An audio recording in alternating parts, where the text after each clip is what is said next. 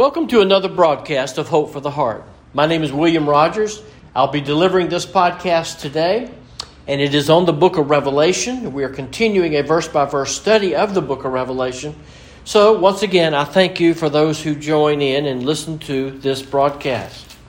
I invite you to open your Bible to Revelation chapter 14, and I'll read the last few verses of a context that I began last week. And that is in Revelation 14, and the section is verses 9 through 13. I've already dealt with verses 9 through 11, so now today I want to deal with verses 12 through 13. And the title of the passage today, or the title of this podcast, is Can True Faith Be Killed? Can true faith be killed? And that's what I want to address today in Revelation 14, verses 12 and 13. So I invite you to follow along as I read this. I'm in the New American Standard Version, and I hope that version does not offend you. It's as close to the original as I could find as the text.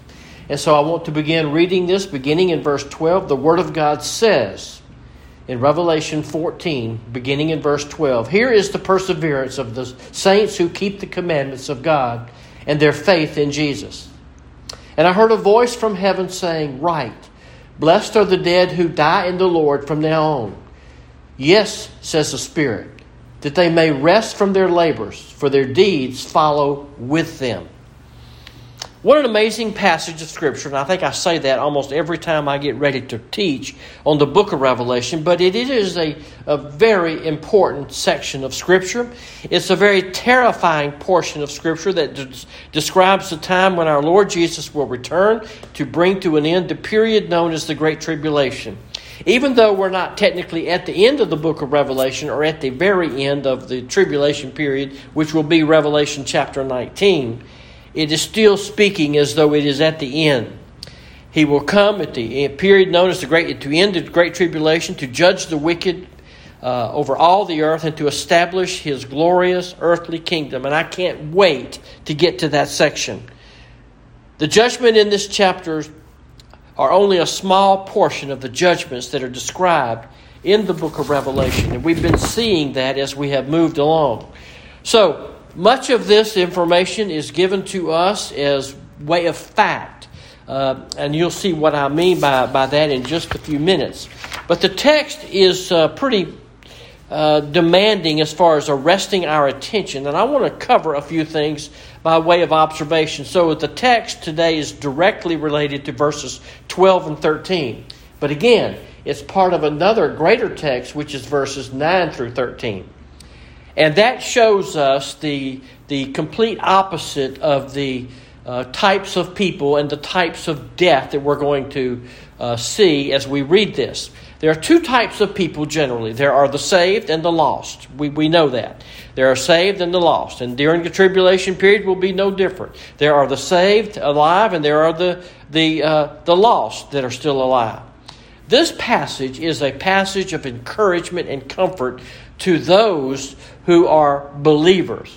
Remember now, last week we looked at beginning to look at the contrast between two different kinds of people. Those that are lost, or are known as unbelievers, or actually the book of Revelation refers to them as earth dwellers.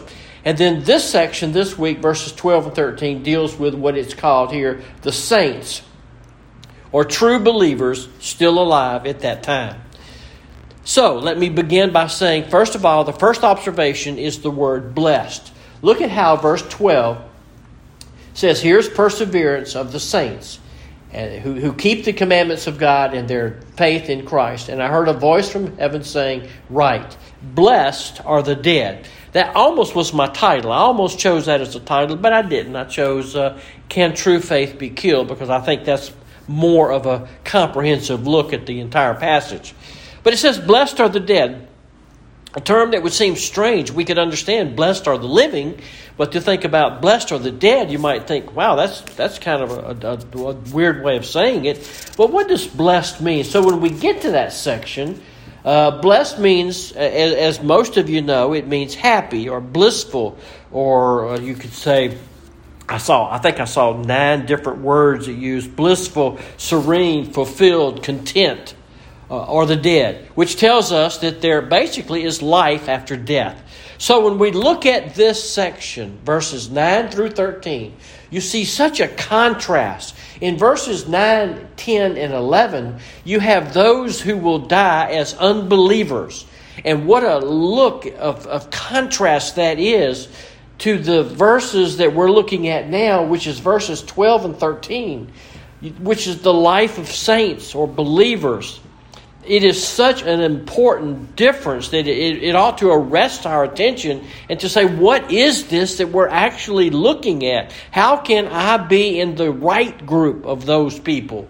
This tells us there's life after death, because even at death for the unbeliever, it says he will drink of the wine mixed with the wrath of God, which is mixed in full strength, the cup of his anger, and he will be tormented with fire, brimstone, in the presence of the holy angels and in the presence of the Lamb.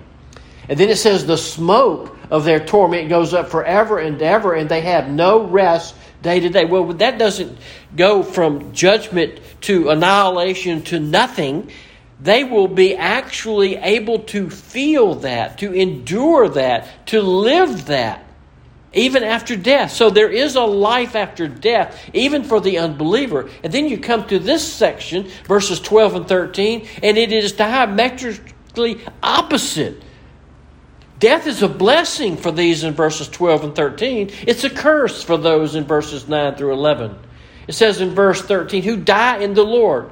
Who die in the Lord. This is what our Lord has provided for us through his resurrection. Because I live, you shall live also. He rose to eternal life to give us eternal life. He is the first fruits, and we follow. So here's what I want you to understand. Not only is this blessed, will be happy are those who die in the Lord, but number two, it's a message of comfort. This is a message of encouragement. Because in this text, this promise of blessing and death is very, very critical. Because the one to whom it is given during the time of the tribulation period, the saints that are at that time, are in the middle of the worst persecution that believers in a community of believers have ever known in human history. They are the worst in time of the history of the world. They are the Holocaust and the mother of all Holocausts and the summation of all the persecutions. They are in a time when everything is being crushed under the power of Satan or even the judgment of the power of God. They are in the greatest time of slaughter the world has ever known. The greatest time of martyrdom that believers have ever suffered. That's why this section is so important. So during the tribulation period, imagine people are going to be gathered in houses or in caves or in street corners or hidings to read the Word of God, to see what's coming next, looking for encouragement.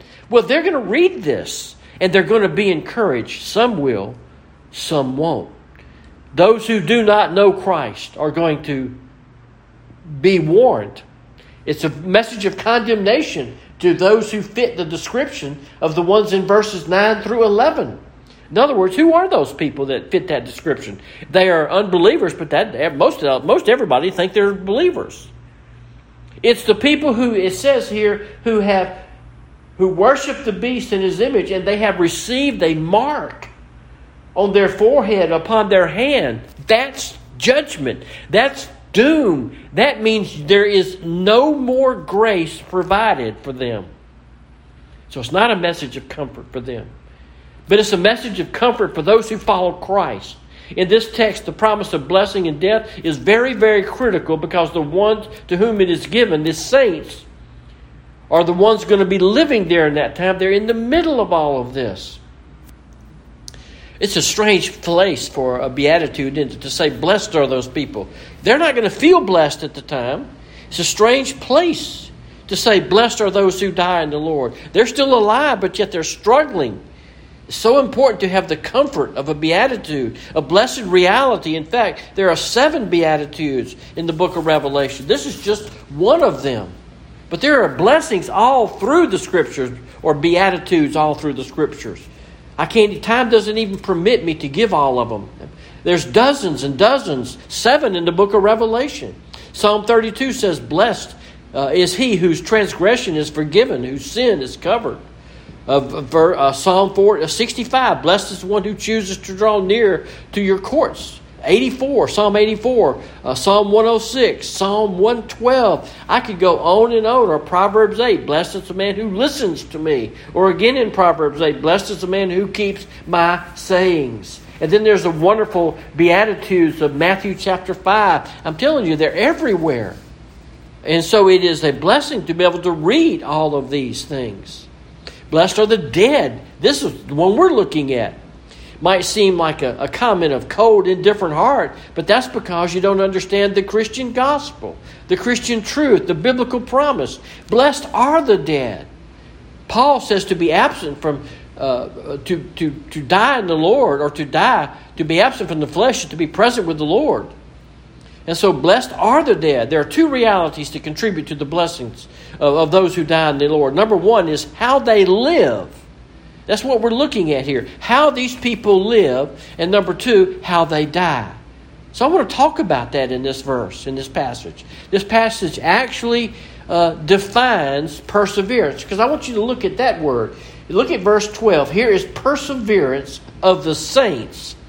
That is almost like a definition that is given here. Here's perseverance of the saints who keep the commandments of God in their faith in Christ. The death of a believer, the one who dies in the Lord, is blessed in his death because of how he or she has lived.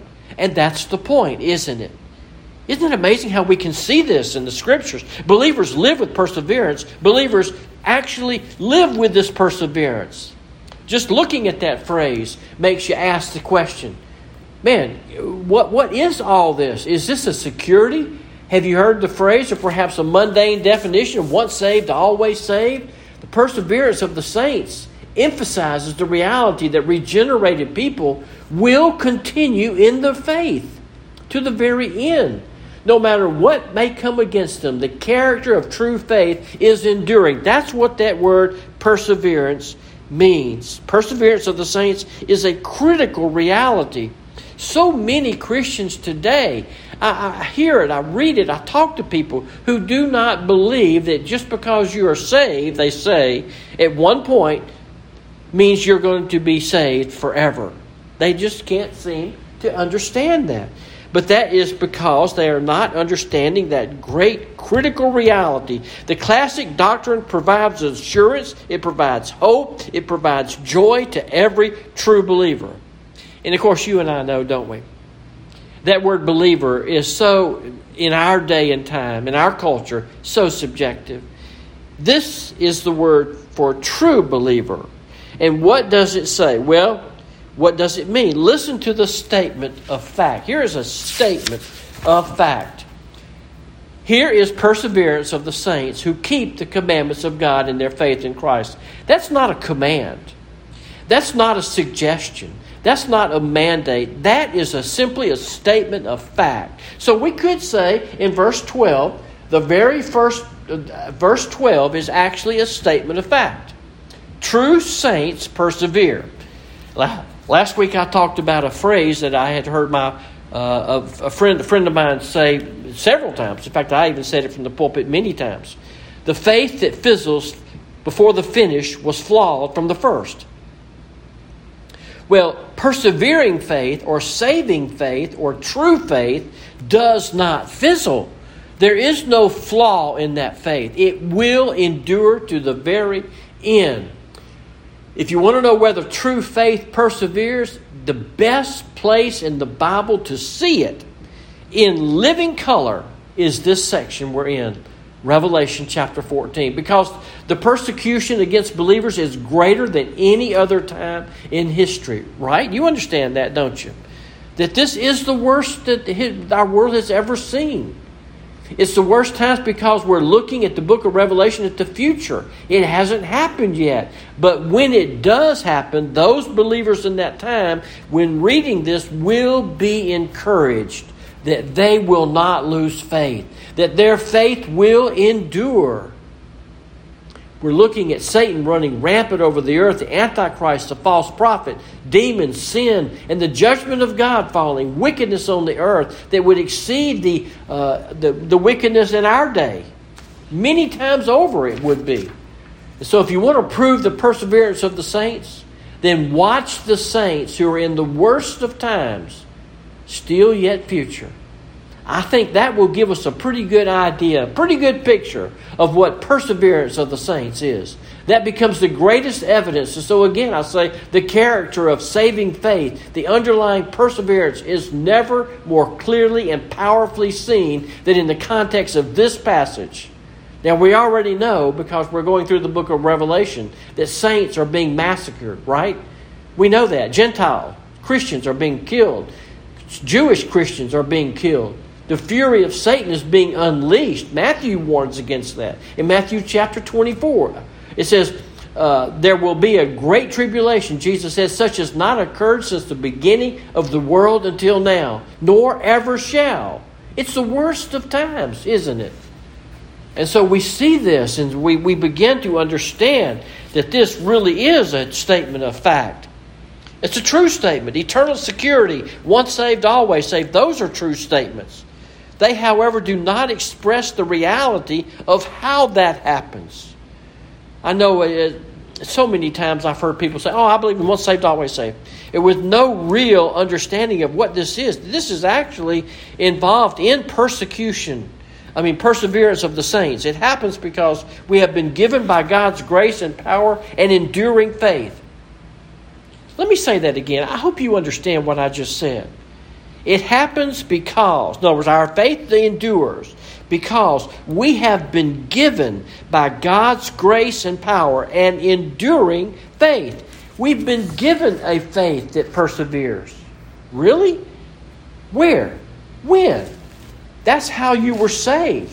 In fact, let me take you to Ephesians chapter 2, and I want to show you something out of Ephesians chapter 2. Verse 8. It says, and now most of you know this by heart probably. Ephesians 2:8 says, for by grace you have been what? Saved. And then it says, through faith, that not of yourselves, it is the gift of God. Have you ever wondered what that gift of God is? Does it tell us in the verse what the gift of God is? Well, the gift of God, if you look at the verse, the gift is the faith. That is the faith that we have been given. And then let me go back and give you that statement I just made a second ago. It happens. Enduring faith happens. Perseverance of the faith happens because we have been given by God's grace. There it is in that verse. Look at what it says. For by grace you have been saved through faith. In other words, an enduring faith, a faith that perseveres. We have been given a faith that perseveres. That's the faith that believers receive the moment they're saved. Now, how long does it last? It will last forever. When saints are facing the worst of times, that's still coming. Now, our times can seem pretty bad. In fact, lately I have heard of several people. Bless their hearts. I know they're Christians. At least in my heart, I feel like they are facing some terrible, terrible decisions with cancer and different things. And they are faced with some pretty serious, actually very serious decisions. So much so that I tell you, even as I am sitting here thinking about this and some of these people, I wish I could mention their name, but I probably should not, for I would not want to embarrass anyone. But when saints are facing the worst that they've ever known, and these saints in the future will be facing the worst never known in human history, they can be assured that their faith will persevere. The faith of a true believer will persevere. It will persevere because that is the nature of saving faith. That is a tremendous, important promise to the saints of the future as well as the saints of today. Regenerated or saved people continue in faith to the very end, no matter how difficult it becomes. This is a truth that just, I think it kind of shocks believers to think that, what do you mean it doesn't matter how bad it gets? No matter how difficult it becomes, the character of our faith is enduring. The perseverance It couldn't possibly more clearly seen than in these people. It is amazing. And let me quote. This is by another author. It says, "Here we are face to face with saints," and these in Revelation 14, "who belong to the Lord in the future time of tribulation, who lived during the worst assaults of Satan in all of human history and the very judgments of God around them." And then it says, "They will survive with their faith intact." And what he means by that, in other words, doesn't mean they're not going to die. Some will survive and go right into the kingdom. Some will die, but they will die in the Lord. So, again, this passage is telling us, and here we meet the most tested, potentially terrified believers in all of history, with the most powerful assaults of hell's host, demons that is, coming against them during the most troubled and wicked time of human history, when the restraining work of the Holy Spirit is removed. And folks, let me tell you, there are going to be a lot of Christians alive during that time. There are going to be a lot of people gathered in small groups to read, just to get a glimpse of the Word of God, just to have enough encouragement from the Word of God to keep them going for another couple of hours, perhaps. Listen to what Job said.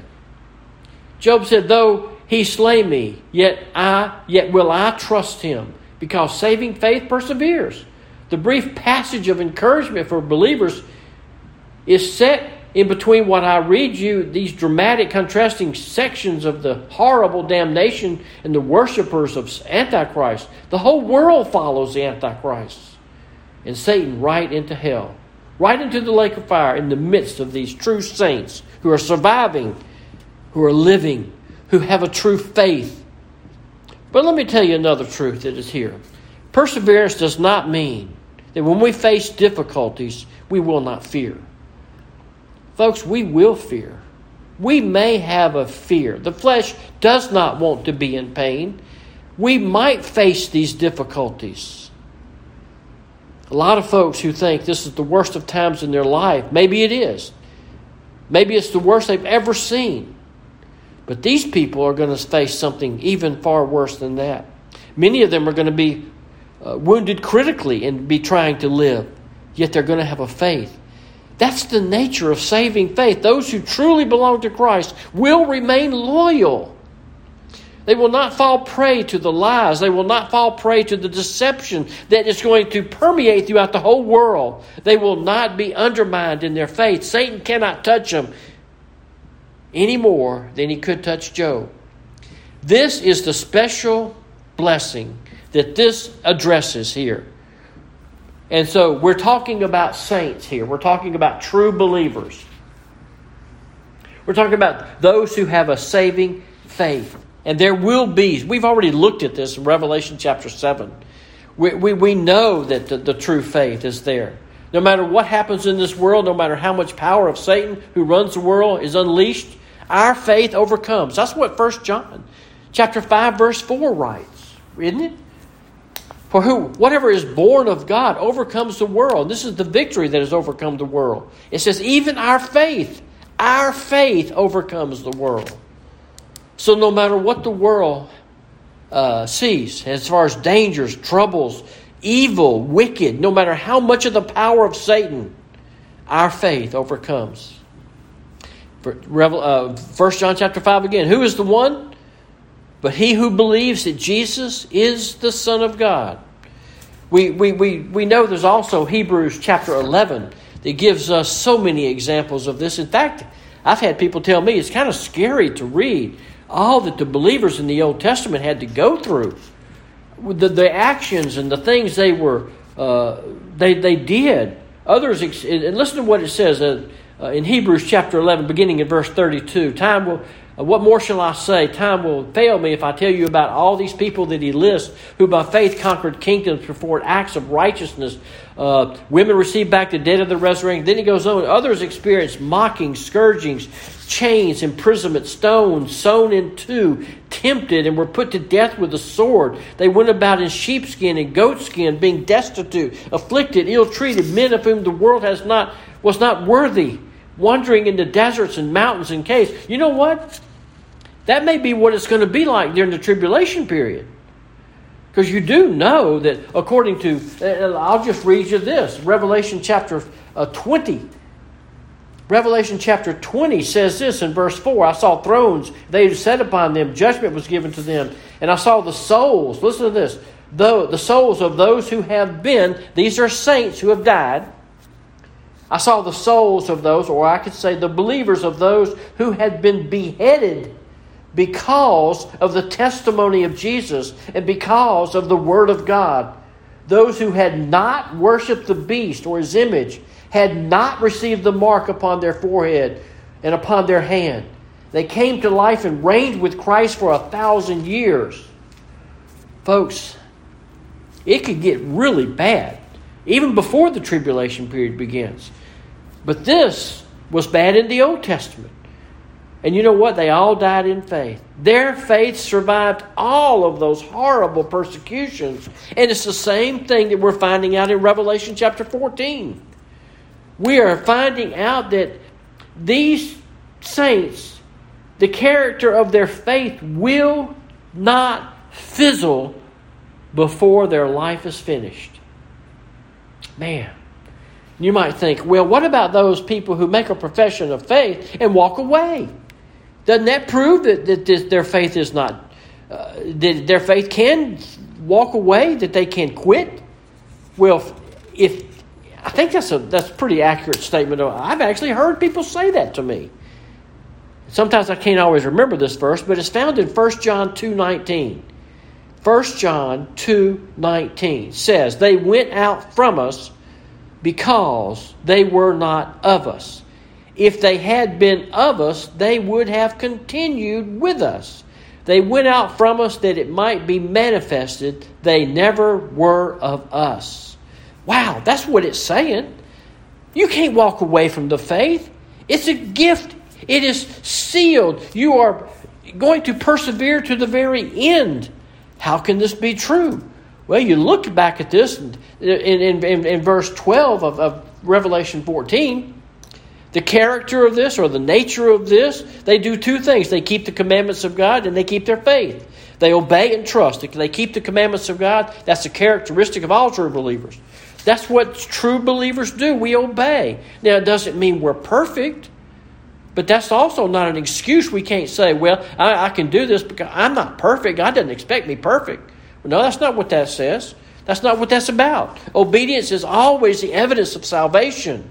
An enduring commitment of true Christians to obey the Word of God is the mark of salvation.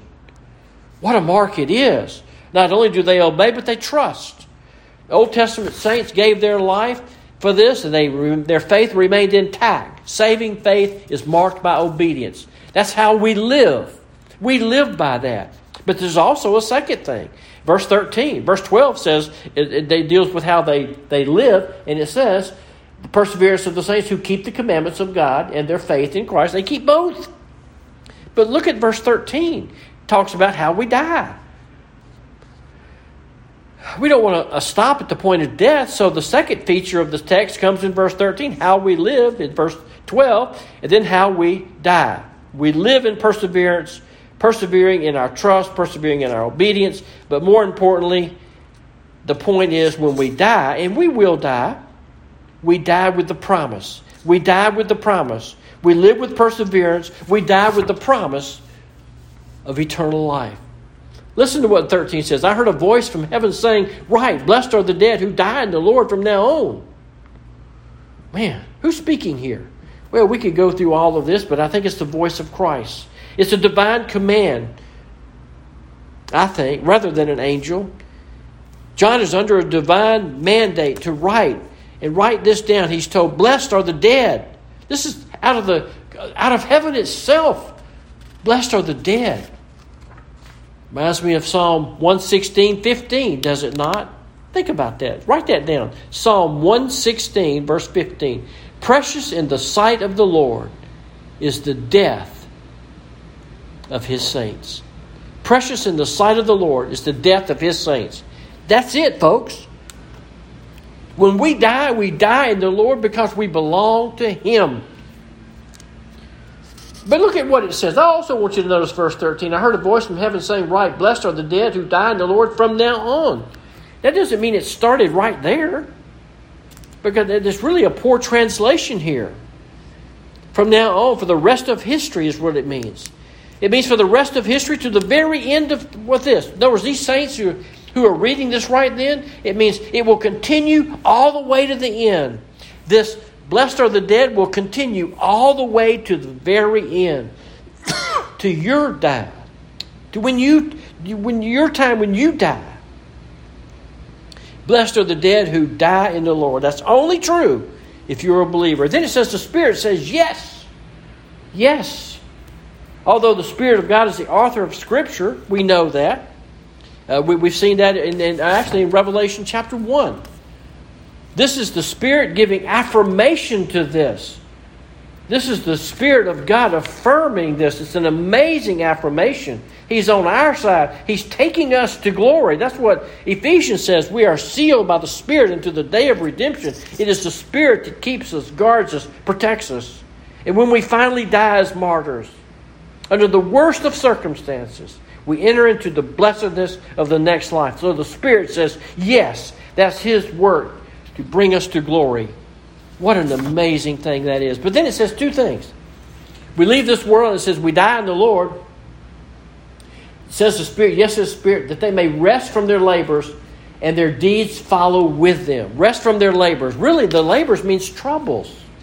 So it sort of comes to mean troubles and to do the passage of time. So all the troubles of life, all the things including a certain kind of fatigue. I'm not just saying a physical fatigue, but just the fatigue of living in a fallen condition in a fallen, corrupt world. You'll rest from that. Remember, many of these he's talking to are in a time of the highest anxiety, disappointment, and burdens they've ever seen, ever in history. So they're going to be able to rest from all that. And then it says their works will follow with them. Their deeds will follow with them. That's a positive thing. What does that mean? Well, that's your reward. You won't have to wait till heaven to have it in heaven. It's a work in the sense that it will dissipate energy or anything. That's not what it's talking about here. You will work in heaven, but it will be meaningful work. You won't have obstacles or barriers or impediments or restraints or disappointments. What you will have in heaven is the reward for the work that you did against the grain of all those things here on earth. Hebrews chapter 6 verse 10 says it this way.